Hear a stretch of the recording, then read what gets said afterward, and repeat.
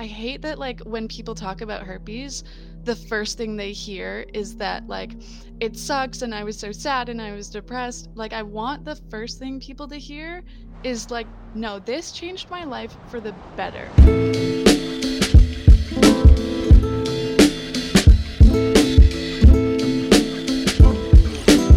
Welcome back to Other People's Lives. I'm Joe Santagato. I'm Greg Dybeck. For anyone out there that would like to be a guest on the show, don't hesitate to reach out to us. You can reach us at our website, oplshow.com, or just send us an email directly at oplpodcast@gmail.com. Hey, it's Kaylee Cuoco for Priceline. Ready to go to your happy place for a happy price? Well, why didn't you say so? Just download the Priceline app right now and save up to 60% on hotels. So whether it's Cousin Kevin's Kazoo Concert in Kansas City, go Kevin, or Becky's Bachelorette Bash in Bermuda, you never have to miss a trip ever again. So download the Priceline app today. Your savings are waiting. Go to your happy place for a happy price. Go to your happy price, Priceline. And just a reminder that if you want to join our Patreon, it's just $5 a month. You get weekly bonus episodes, and you get to be part of our Helping Other People initiative, where each month we pick a charity or charitable donation to give part of the Patreon funds to. So you can check that out at patreon.com/OPL show. Now, today, just want to give a quick note about today's episode. Actually, if you've listened to the podcast from the start, you'll know that we covered the topic of herpes a long time ago. The guest was super informative, did a great job telling her story, but we have received a few emails over the years saying there may have been some misinformation around the topic. So we figured that since our audience has grown so much, since we've added new platforms like YouTube, we want to just recover this super interesting, super honest and raw topic of living with herpes. And we can't think of a better guest than the woman we have on today. Her name is Sarah. She hosts a podcast called Positively Positive Podcast about her journey with herpes, as well as all around sexual health and empowerment. So Sarah, thanks for being on the show today. Thank you guys for having me. Yeah, I've been listening and watching for a long time. I'm excited. Awesome. So then, we kind of jump right into this. And I think the best place to start is just with your personal journey. And I guess that moment that, to be completely honest, a lot of people fear and kind of hope never happens to them. And that's that moment that you received the news that you had herpes. Can you just kind of walk us through how you got that news and how you were feeling? Yeah. Okay. So I'm 29 now. I got herpes when I was 27, and I'll never actually forget the words that my doctor said to me. She looked, my legs are up on the table, and she's like, "Okay, this does look consistent with herpes," and that's the sentence that I'll never forget. At first, yeah, it sucks. But I hate that like when people talk about herpes, the first thing they hear is that like it sucks and I was so sad and I was depressed. Like I want the first thing people to hear is like, no, this changed my life for the better. It improved my sex life, my communication, my romantic and my platonic relationships, among many other things. It's literally one of the best things that's ever happened to me. And that's like the first thing I want people to know. But going backwards, yeah, it fucking sucked. So originally, you get the news and, I'm assuming it's upsetting. Did you know exactly who it was, and how did you kind of go about, informing, maybe past partners or the partner that you definitely know who it came from, that you had this diagnosis? Yeah, so I got it the first time that I had unprotected sex in about 5 or 6 years. It was with a partner that I'd already been sleeping with. This wasn't someone new. It wasn't a one-night stand, which I think is important to highlight because herpes does not discriminate. You can get it from a one-night stand, but you can also get it from a regular partner and from someone you've been monogamous with for 5 or 10 years. I had symptoms about a week after we'd had sex, and I was like frantically Googling. I was like, okay, I know something's wrong. Like it burns when I pee. This, like, I can't really like walk comfortably. So I was going back and forth on Google convincing myself I had herpes, or like, no, it was just a really bad yeast infection or a really bad UTI. And then I finally got into the doctors. And they said that, and then they called back with lab results a week later. And I had only been sleeping with that one person, and I was like, okay, first time unprotected sex in this long, and now I have symptoms. It came from this person. Because there's like a window period. They say it's like 2 to 14 days between contracting and having symptoms, and that's exactly what happened to me. And by the time the nurse had called me back with my lab results, I'd had a whole week to do like my own research and like try and understand it as best I could, because I knew I had to tell this guy. And in my head, I was like, I just didn't have the emotional capacity at that time to think that he knew he had it and knowingly had unprotected sex with me. I could not get to that place until like 3 months later. So in my head, I was like, he didn't know. Everything I'm reading says most people are asymptomatic, so he didn't know. I'm just going to tell him that I have this now and suggest that he go get tested. We had a phone call about it, and he was actually like so amazing and so calm and so mature, and I was like, it's okay, he didn't know. And now in retrospect, I'm like, I don't know for sure, but I'm pretty sure he was so calm because he already knew. Oof. And that's not something that I can prove. It's not something I'll ever be able to prove, and I'm not bitter about that. I actually I feel bad for him if he's still living in a place of like shame and stigma where he can't be open about it. Like I feel bad, and I hope that he does find the tools someday, but I don't have enough energy to be bitter about it.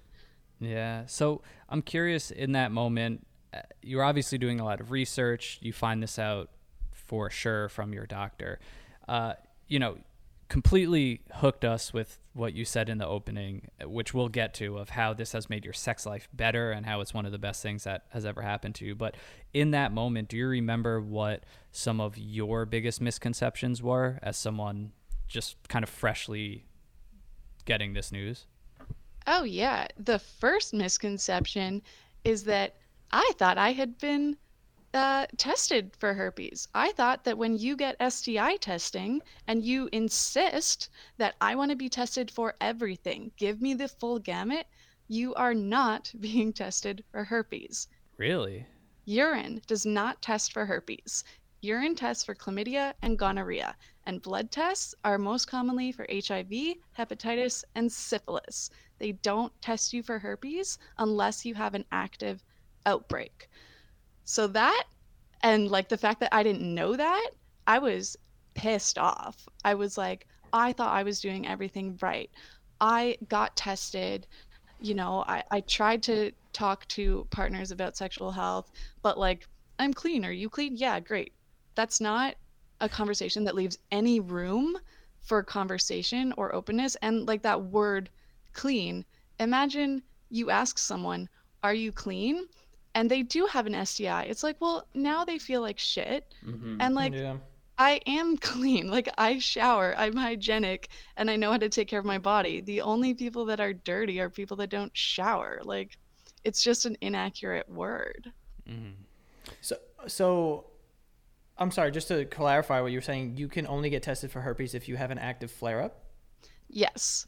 So and that is a swab test, and it'll test for actual DNA in the sore. Now, technically, there is a blood test for herpes, but that test isn't included, and it's not recommended by doctors or the CDC, as the herpes blood test is time sensitive.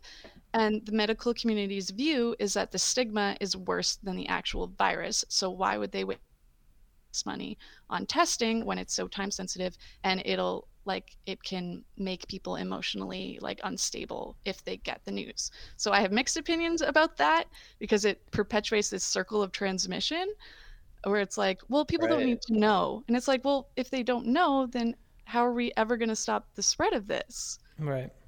Especially if they're asymptomatic. Yeah. Exactly. And most people are asymptomatic, and that is how transmission occurs. Like, not all the time, but like that's the most the highest place that transmission occurs is between people who don't know they carry it. Because people who are open and honest about their status, and they're going to communicate with you if they have an outbreak, they know how to take care of their body, those are people that are less likely to spread it. And I thought it was interesting, earlier in the episode, I think everyone would find it interesting that you had said that this is actually one of the best things that had happened to you, and you rattled off different parts of your life that had sort of improved. And I'm just wondering, before getting to that, initially you have the news and it's a downer and you're kind of like, shit, like now I have to deal with this. Like, how much time passed and what kind of things attributed to this change of heart where you started looking at it in a positive way? So it was a week before I had my first conversation, which is the guy who I got it from. And in retrospect, I have no idea how I had a rational conversation that quickly. And then I told someone in real life. It took me about a month and a half to tell someone in real life. And then, like, friends and family? It was a guy that I had seen before. It was a partner that I'd slept with before. And then we were hanging out again, and I knew he was interested. And he was like, well, we've already had sex. Like, why don't you want to have sex anymore? And I went to his house the first time to tell him. Couldn't do it. I backed out, went home. We didn't have sex, to be clear. And then the second time I went to his house again, I got it out, and I pretended to be confident. My hand was shaking under the blanket, but I'm like, nope, my voice is going to be even. We're going to stay. This is going to be chill. But yeah, it was about a month and a half before I told anyone in person. And to answer your question, Joe, about what triggered the change of heart, honestly, it was rage and frustration, because I joined online support groups, and some people were great in there and they did help me, but there was a lot of depression in those online support groups. There was a lot of people giving really bad advice, don't worry, just accept it, being alone isn't that bad, or you'll never find love, but there's so many other things in life, or you'll never have. No, I was enraged, and I was like, how can you fucking be saying this to this person in their early 20s, or any age really, but this person who's just started their sexual journey, they got herpes, and you're telling them to give up, you're telling them to stop dating and just accept it? Fuck you, how dare you? I got I'm getting worked up now. I just got so angry, and I was like, no, that's not okay. People can't be living like this. People should not be depressed for 5 years over this. It's a virus of the nervous system. 80% of the population of the globe under 50 has some form of this. What the fuck are we doing here? And so out of that rage, I was like, I'm gonna make everything so easy to understand and so digestible and so relatable that no one will ever follow this shitty advice ever again. I have a question too. In this journey that you've kind of gone through, and now, obviously you have this podcast and you talk about it a lot. What do you think was the genesis of all this stigma behind this? Why was it? Because I remember when I was younger, just hearing about herpes was the worst thing in the world. Before you knew what HIV was, you were like, oh, herpes is the next worst thing.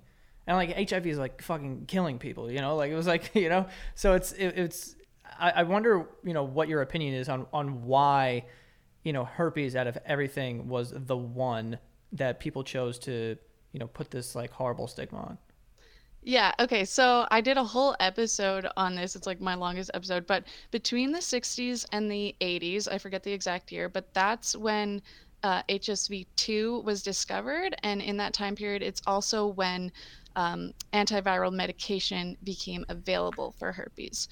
So there was a lot of fucked up journalism, specifically two main stories from Time magazine that just literally said this is a virus for promiscuous people. They called it the love disease or something like that. Don't quote me on that, but used all this weird wording and said it was, you got it from traveling and being seduced by temptresses. It was just so fucked, all this journalism. But I'll hand it to them, you talk about sex, you use fear, and you use a disease, that's a journalistic recipe for a good story. I get it, but it was so inaccurate. And then when medication came out, which some people will say this is the whole fault of modern stigma. I disagree. It went in tandem. But when antiviral medication became available, the company, I forget what they're called, they started putting out ads for herpes and like making the general public aware of herpes, because before then the medical community didn't care. They're like, yeah, it's herpes, it's fine, it's not going to affect you long term, the physical symptoms aren't bad at all, it's chill. But now they want to sell a medication. So they needed to like make people aware and like scared of herpes so that you would buy it, because if you just let your symptoms chill like I do now, you don't need their medication. And then also like lack of sex ed, which I know you guys have talked about, and like stupid jokes in the media. Like it's not funny. I personally think it's lazy. There is a way to make good jokes about herpes. I don't think any topic should be off limits in comedy, but like it's just cheap most of the time. Yeah, I agree. Like, you know, the joke that everyone knows is like, oh, like herpes lasts forever. I like it's in some capacity people like getting that joke across, but like, you know, at this point it's just like not, like you said, it's just not funny. Like for people to be making like the same jokes over and over and over and over again, like it's just not, you know. Because I agree with you. I think that you could like joke around about everything, but there are certain things where it's like, okay, clearly here there's just like a complete lack of education. And I don't know about anyone else, but whenever, you know, you try to make a joke about something, or, you know, or when I find out new information about something and I didn't know that, and it becomes very obvious that like, oh no, this is actually not as like crazy or demonized as people are like making it seem. Like it's embarrassing, and like I don't want to feel like that. So, you know, I don't know. Like you said, I think it goes back to people just being lazy and just making like a cheap joke for like whatever the case may be. And also people feeling invincible. Like this could never happen to me. But like you were saying, like there's tons of people out there that have some form of herpes running through their body right now. So it's not like that crazy.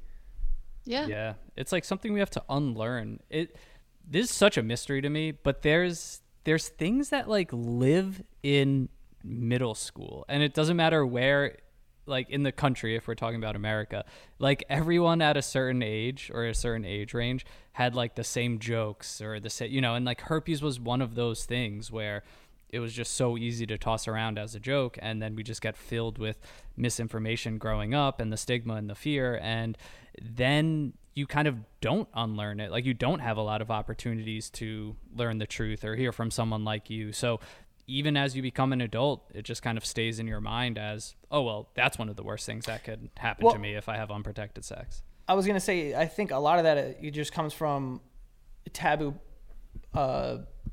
topics, because something like herpes where people aren't like, you're shamed if you get it. So that prevents people from speaking out about it and being just like super forward and being like, yes, I have this, and just like loud and so I'm proud with this awareness and whatever. So the only times you really do talk about it is when a joke comes up. So when you hear something in middle school and you only hear it when a joke pops up, or so you go like 15 years without ever talking about herpes in any sort of like educational or forward thinking way, then that's what you're like, you choose to believe is like what you know. So if all you know is these like jokes that were based off of nothing from a fucking 12-year-old, then like, you know, that's really all the information it becomes your truth essentially, which is crazy. But yeah, which is why it's so cool. I mean, the work that you're doing in the podcast, and I mean, I got fired up in the beginning when you said how this is one of the best things that ever happened to me. And I know we keep bringing it up, so why don't we kind of move to that point of the, you know, someone listening to this or watching this is probably just wondering how can this possibly improve someone's sex life? Yeah, so it did, because I'm a much better communicator now. I'm much more vulnerable, and I know my own sexuality so much better than I ever did before. So like the 3 things I did to like help or make those improvements be a part of my life were like knowledge, learned everything I could about herpes, because I knew that if I was ever going to make someone else comfortable with it, that I had to be comfortable with it. I had to explain it calmly, casually, and also explain to them, hey, this is what I'm doing about it. This is what I take. This is how I take care of my body. like I'm doing the work, so whatever decision you want to make is cool with me. And like community, I mentioned I got so mad at the first support groups, but like there's actually so many like funny Instagrammers and like sex educators and like Zoom meetings who like talk about this, and we share our experiences and our tips and our tricks. And like the thing, other than online support, because that is cool, but also real life is way more important. So I started telling my friends. I told my mom, who is very religious, and I never thought I would tell her. I told my brother, and my brother had the best reaction ever. He was like, so doesn't everyone have herpes? Literally, who cares? And that was great, because that reminded me, like, okay, don't be so dramatic about it. My mom had questions. She was scared at first. She was like, oh no. I was like, well, that's dramatic, mother. But she asked if I was in pain. I was like, literally, no, mom. Yeah, and just explained everything to her. But the main thing was like solo sexuality. I got to know my own body like I never had before. Like I got mirrors. I got all up in there. Like I know the colors and the textures and what is normal and what isn't. And women don't do that. Like in general, obviously there are exceptions, but most women I have talked to are like, no, I've never like looked that closely at my own body, and I learned the correct names for my body. Like, why the fuck was I 27 years old and just learning the word vulva? Female genitals are called vulvas, not vaginas. Like, that's like calling your entire face your mouth. I really, I bought a vibrator for the first time. I bought lube for the first time. Like I started learning what I liked in bed and thinking about how I could express that to partners and not just go along with everything they wanted to do when they wanted to do it. I defined my boundaries around sexuality, and I started expressing them confidently and casually. And, if that didn't line up with another person, that's okay. It wasn't meant to be. And like I took responsibility for my own pleasure. Like we can't be out here blaming our partners for not pleasing us when we don't even know how to please ourselves. And it's something, again, like a lot of women, myself included, we learned way too late in my life. Like, why the fuck didn't sex ed talk about pleasure? Why wasn't I told that I'm responsible for that and that I can speak up? And like, the thing is, I never thought that I was like super passive in the bedroom at all.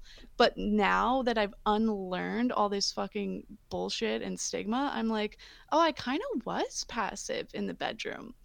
And now I'm just like, if the sex is bad and we can't communicate about it, then like, why would I want to have sex with you? And I don't want to have sex with people that don't know I have herpes. I always tell everyone, and people are like, oh yeah, you should do that for other people, of course. In my head, I'm like, no, to be clear, I tell other people I have herpes out of selfishness because I want to have good sex. And if I'm in my head like, oh god, I didn't tell them, am I a bad person? No, it's okay. Like if I'm doing that in my head, I'm not going to be able to focus on sex.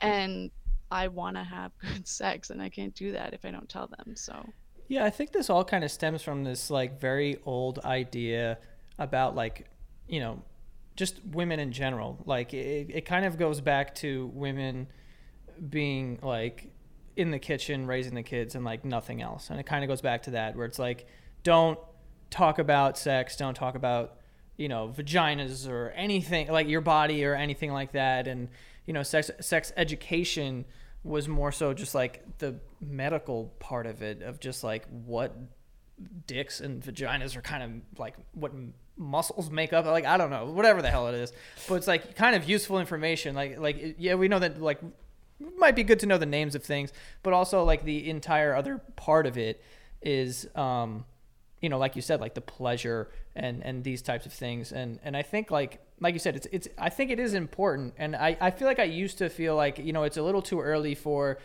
certain ages to be learning certain things. But I don't know. I think when I'm really thinking about it right now, that, probably should know earlier, because everyone that I know, for the most part, loses their virginity from anywhere from like 15 to like 21. Like usually that's where it happens, at least for the people that I know. And that's like super early. And I feel like I didn't, at any point during that time, did not have sex with anyone where I was like, yeah, that went really well for the both of us. It was just kind of like, it was just, I don't know. And I think it's because of this stigma around it, or like, I don't know. It's like more so, and the whole problem with porn obviously is like, it's very misogynistic, and it's like, this is for the guy and it's not really for the women for the most part. But yeah, I think that like, that's probably like the bigger issue, is that it's a very like old way of thinking of like, don't talk about sex, especially women. So you're never going to find out like what you're actually into, what's going to make your sex like the best. And also, just to bring it full circle, learning about, these, about herpes, about gonorrhea, and like the effects, and like just breaking like down the stigmas, because like you said, like that was the classic thing also. It's like, are you clean? Yeah, I'm clean. All right, cool. But it's like, well, I'm not clean in the sense what you're saying, but I'm also not fucking dirty, So I think it's the whole conversation I kind of had. I know I'm like fucking rambling here, but I'm optimistic that as time goes on, people are more accepting in the conversations around sex and, STDs, it becomes more accepting. So hopefully that will be the case like in the future. And I think it's going to happen when we have people like you who are just kind of, standing loudly and proudly and saying things that are, to some shocking, of being like, no, actually getting herpes was like the best thing for me because it taught me a lot, Yeah. And it taught me about, not that I didn't know what vulnerability was before, but this is like, okay, you have to be vulnerable now because you have to tell people you have herpes. And the one thing that I always keep in mind when I'm telling people, like in a romantic or a sexual sense, is like, this is not just about me. This is a two-way conversation about sexual health. Yours too. Yeah, I have something to tell you, but when was the last time you were tested? Do you even know what you were tested for?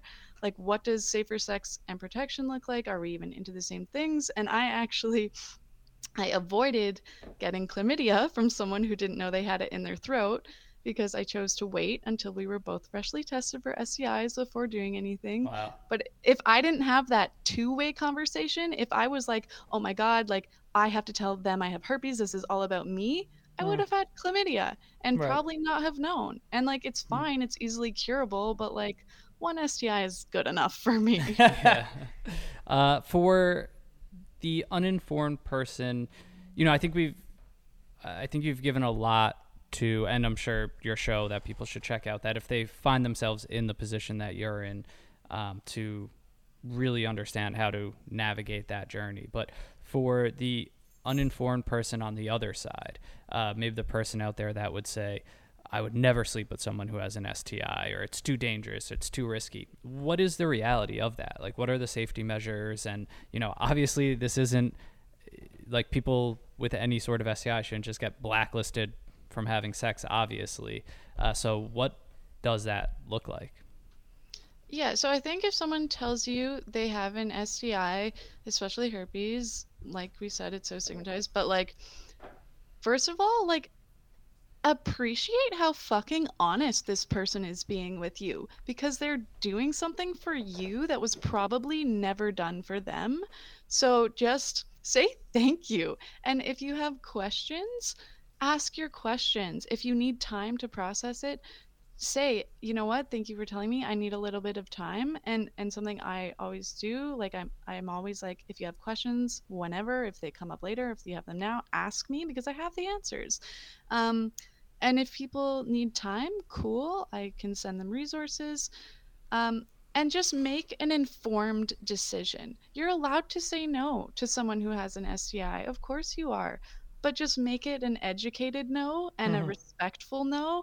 And for the love of God, please do not ghost someone that tells you they have herpes, because they were just so vulnerable with you and you don't even have a backbone to say no. Like, we're allowed to say no. We're allowed to say yes. Just fucking say it and don't ghost. Yeah. There's a total difference between, declining and then just perpetuating the stigma and like making people feel like shit. There's just a very distinct difference between those two things. Yeah. And as far as like protection, so condoms, they greatly help. They don't eliminate the risk 100%.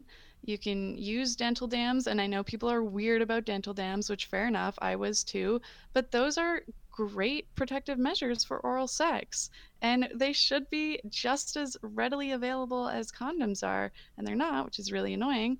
But like I've used them, and like it was actually like such a sexy little experience because I was like the teacher, and he like we weren't role playing or anything, but he was like, "Oh, I don't know what that is." And I find that like because it's who I date, like straight men in general, they want to be good at sex. So if you're like, "Hey, I know something about sex that you don't," they're like, "Well, I'm going to be good at it." And it's like, "Okay, go ahead and practice." Like it's a win-win situation for me.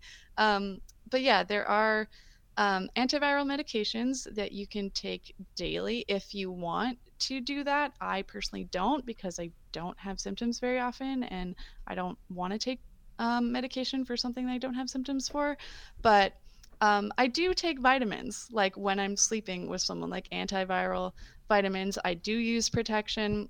If I'm not going to use protection with someone, it has to be 3 months since either of us have had any other sexual partners so that we can get tested and we're out of the window period for all STIs. So yeah, protection, communication. I take vitamins because it makes me feel better. And it's a virus of the nervous system. So if I get stressed out, like stress is a trigger for me. If I can't handle my nervous system, if it's freaking out, there's a more likely chance that I'm going to be shedding or that I might get an outbreak. So the vitamins, yes, they have a technical antiviral benefit, but it's also for my own peace of mind so that I can keep my nervous system regulated. Yeah, and communication. If you feel like you're going to have an outbreak, fucking tell your partner and don't have sex. Like, and don't have sex on outbreaks because then transmission is very likely. So don't do it. Yeah, that makes sense. And while we have you, are there any other misconceptions or misinformation that you've come across, even if it's very specific or smaller details, things that people just tend to get wrong that you can kind of clear up? Yeah. So there are two types of HSV, HSV1 and HSV2, and both of them can be genital herpes. Most people with cold sores got them as a child, and even if you don't currently have a cold sore and you go down on someone unprotected, you can give them genital herpes, and that genital herpes will be HSV1. People are like, "Oh, HSV1 is only cold sores." No, bitch. It can be genital herpes. Yeah, so that's a big one, and people are like, "Cold sores aren't herpes." I'm sorry, it is, and you're wrong if you think it's not. One thing, and it's funny because Greg, you've said STI, and Joe, you've said STD, and I was like, okay, mental note. So STI is the correct term, not Gotcha. STD. These are infections. They rarely turn into actual disease. What else? Herpes is not a skin condition. It does not live in your blood. Like I said, it's a virus of the nervous system. If you have HSV2, it's extremely unlikely you're ever going to get HSV1, and they present the same anyway, so it really doesn't fucking matter what type you have. It just, location is more important. But if you have HSV2, that's actually the more aggressive type, so it's extremely unlikely you would ever get HSV1 because your antibodies are already there to fight off the weaker type. Yeah. What is the difference between, I mean, if there is any difference between like a cold sore and what the general public knows as genital herpes? It's the same virus, it's a different location. So cold sore, it lives in something called the trigeminal nerve, which is sort of behind your cheekbone, and that's only connected to a certain area of your body, mainly your face, which is why cold sores will come up. Genital herpes, the virus lives in a different spot of your nerves. It's like at the base of your spine, and that is connected to your genitals and a little bit of your legs. So it's the same virus, it just lives somewhere else, and it has access to different parts of your body. Does that answer your question? Ask me to clarify if it didn't. No, yeah, 100%. No, because I was just, I feel like cold sores are more accepted. Like you get a cold sore, it's like, oh yeah, you put like a Breva on it and it's like whatever. And then genital herpes is just a complete different sort of thing. And people just, for whatever reason, I mean, and from what I've, learned, it's pretty much the same thing. And people always say that, like, it is a form of herpes. But for whatever reason, for a reason, I feel like, just going back to what we were saying before, that like is just unexplainable, like just something you learned when you were 12 years old. They are completely different. Like, we learned that. And I guess, that's just one of the things that you just have to sort of unlearn, as time goes on. And it's actually like so funny to me when people like have discourse about it, because obviously you can have mild cold sores, but like the most recent cold sores I've seen on people like in the public and stuff are actually like so much more extreme than symptoms I have when I have genital outbreaks. I have like a teeny tiny little bump or a teeny tiny little sore. It's annoying, but that's it, and then it goes away. I'm like, damn, that cold sore is huge. And whatever, it's fine if you have cold sores, but like it just goes back to like people being like scared of sexuality, and anything to do with sex is bad. So I think that's why it's the fact it's the same thing and you can just stare it in the face and not think anything of it, but then just put it in a different location and it's the end of the world. That's really interesting. I want to confess something too, because you've been talking about vulnerability, and I think that's very important, which is just like, as a side note, just so interesting. That's a part of this you don't really think of at first, but for you to be put in that situation that a lot of us don't ever have to be that vulnerable, to just explain something about ourselves, knowing that we might be getting hit with judgment, coming back. And that's a really interesting experience for you to, kind of recognize and harness and understand that it has made you kind of a stronger and better person is really cool. But all I was going to say is I didn't want to leave Joe under the bus. I was going to say STD, but I heard you say STI, so I said STI. So Joe, you're not alone. We're just being vulnerable got so here. Excited. I was like, Greg's gonna be vulnerable. He's gonna tell me that he has herpes. It's like Greg's got herpes. That would be a wild moment. But, I do get cold. I get cold sores though. I've gotten them for years. But Okay, yeah. So I don't get them all the time. Like I can't. I think the last time I got one was like 2.5 years ago or something like that. But definitely have gotten one or two in my day. Yeah, so you have herpes. You just don't have genital herpes. And I'm herped up, guys. You Got can it. give now I'm someone feeling left genital out. herpes by going down on them. Greg, what are you doing? Get on the herpes train. All right, Joe. Greg, will you're go not down having on you enough later. sex, No. dude. No. Just we'll see what happens later, Joe, when I see you. Man. But yeah, no. And where can people find your podcast exactly? Because it's just so cool, like we said before, that you have taken this to the extreme in a sense, where now this is part of your kind of daily, weekly routine, I imagine, where you're talking to people, putting out as much information as possible. Positively Positive is an awesome name too, and it just kind of encompasses, everything that you're about. So I think that's awesome that you're doing that, and definitely want to make sure that people can check that out if they want. Yeah, I have two very quick things to say, just about things that were mentioned many years ago on this podcast. Yes. HSV and HPV. So HSV is herpes simplex virus, herpes. They're two different things. Herpes does not cause genital warts. HPV does, and HPV is indeed the most common STI, but again, just like herpes, there is no HPV test for men. It's another thing that's not included in testing, and there's no way for men to know if they have it. Most people clear HPV within 2 years anyways, and it's gone. But my point was that herpes does not cause warts. And as well as for pregnancy, you can have a vaginal birth. Your doctor will put you on antivirals at some point in your pregnancy. And if you do have an outbreak at birth, you'll get a C-section. Because herpes is dangerous for infants, hence the medication. But having herpes is not an issue for birth or having kids. Yeah, no, thank you for bringing that up. I know that's, even when we did that episode, a lot of people had commented about that or kind of asked to go into more detail. So that's super interesting. So you said will not affect it unless you were having an outbreak at the time. That's really the only Yeah, or moment even if you're nervous about it, then just get a C-section. That's fine. But that's why you have to tell your doctor that you have herpes, because then they're going to put you on antivirals at some point in your pregnancy, just to make sure nothing is happening vaginally at the time of birth. But yeah, my last words, I know, if anyone is like struggling with their diagnosis, if you're new, if you just got it, like I'm here to tell you, you will have sex again. You can have amazing sex. There's a little bit of work you got to do first to come to terms with it, but you're going to have sex again. People still want to fuck you. It's okay. And you're not alone.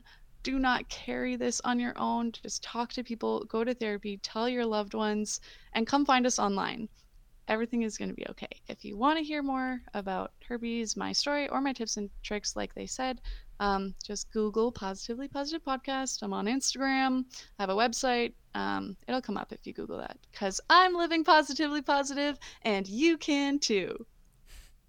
I love it. I love it so much. And I know you're still going down the road of this journey, but from what you said, from that moment of rage where you want to make it your mission to just make this as accessible as possible for people, I mean, you're doing it. And just really awesome to not just see something with such a stigma attached to it not hold you back, but actually do the opposite, like propel you to do things maybe you never would have done, or discover things about yourself, or vulnerability, or just all around confidence. You're exuding all those things, which is awesome. So just great job, really, is what I'm trying to say. Yeah, thanks for having me, guys. No problem. Thanks so much for coming on. Bye. Have a good one.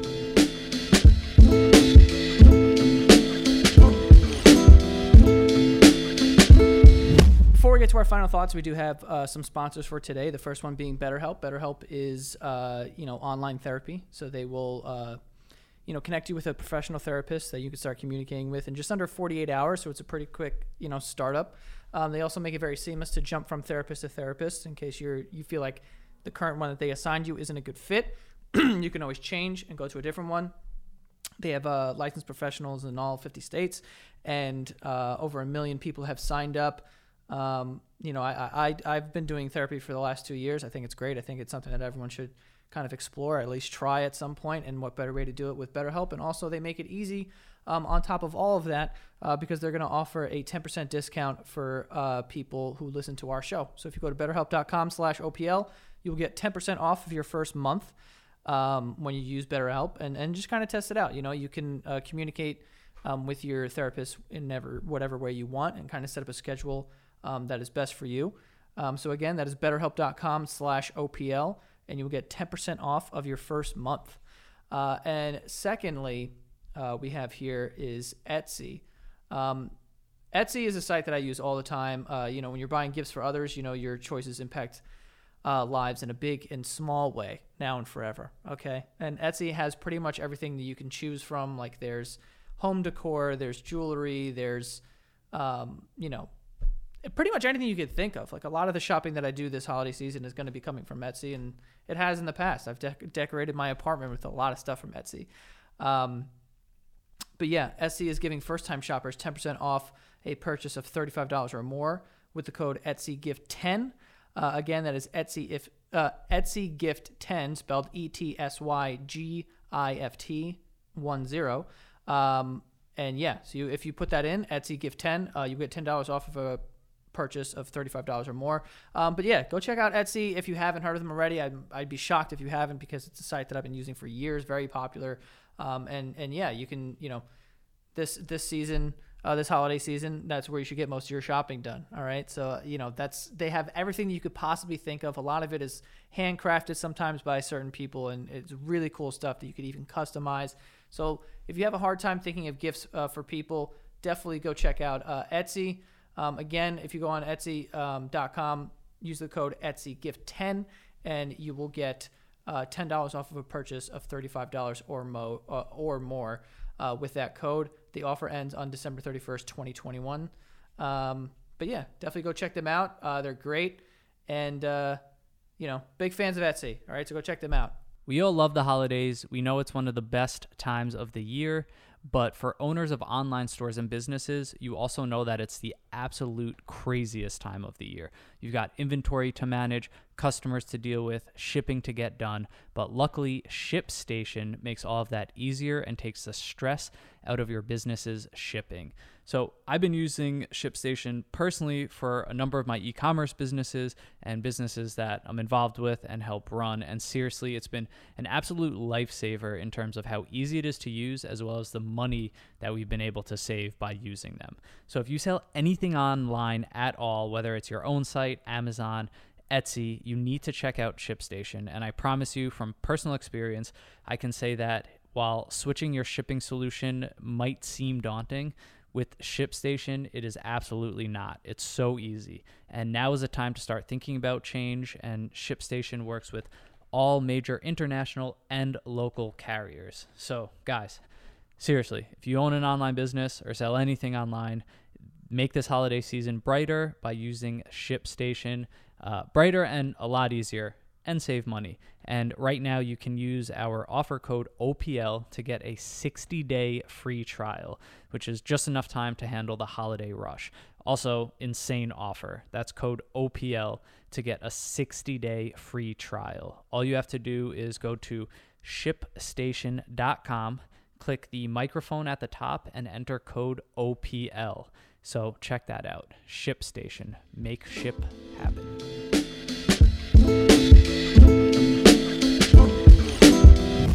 Well, we got that's how you get some education on herpes, you know. And that's kind of, you know, honestly what I was saying before is like truly how I feel about it, and that's why I love doing the show, because it is very educational. Like, I've learned a lot talking to these guests and people who are informed about their thing or whatever it is, and just like breaking these stigmas down. And I also love offering that information for, you know, these things as well, because like I said, with the taboo topics, like you talk about them and like you joke around about them and you snicker about them when you're when you're 12 years old, and then you never really talk about them again and never in like a serious way. So when it does pop up and you have misconceptions, you have that information you could share with people, and they go, oh, okay, whatever, and they kind of take it with them, and that's how you get rid of the stigma. You know what I'm saying? Awareness, that's what it takes, or else you literally will die with this misinformation, thinking, you know, that to just be the truth. So really cool, like for something like that, I think awesome to have her on, someone who has the personal journey aspect but has now created a community around this too, and just continues to research this, like has made this such a big part of her life, which is awesome. So definitely check out her podcast, Positively Positive, if you want to hear more from her, more about her story. I know, you know, we can only cover so much in an episode, but I think really just wanted to throw out kind of a ton of misconceptions, get those cleared up, and just to hear someone like that, like I said to her at the end, that can be so positive and that can look at something and say, this is the best thing that ever happened to me, that the average person would fear. I mean, with herpes specifically, like there's people out there who would think, I would rather die than get herpes, which is just ridiculous when you see that she can live the same exact life as everyone else. It's just a lack of education, and I think it's time that, like, you know, we get rid of this fucking old way of thinking of like, don't talk about sex, don't do this and that, and blah blah blah blah. Like, come on, guys. Like, it's not 1920 anymore. You know what I mean? Like, let's talk about these things. Let's get out in the open and stop making everything so taboo and, you know, just weird. I don't know. Like, the better the communication, the better sex, by the way. So keep talking about it. Keep confessing shit to your partners. I promise you, this woman with genital herpes that we just spoke to is having better sex than a lot of us. Hard. Better than a lot sure. of us. So what do you have to say to that? What do you have to say to that? She's orgasming 10 times harder than everyone else, all right? And that's because of communication. So everyone out there has just got to communicate better, all right? But for anyone out there that wants to be a part of the show, don't hesitate to reach out to us. Go to our website, oplshow.com, or just send us an email directly at oplpodcast@gmail.com. Check us out on Instagram at OPL Podcast, Patreon at patreon.com/OPL Show to support and get those bonus episodes. And don't forget, Joe and I put out a party game called Pay the Price. Had a Kickstarter for it, raised a bunch of money. Now we made it, and we think it's kind of one of the best games of all time. So head over to paythepricegame.com. Yes, go check that out. And that is all. We'll see you guys next time.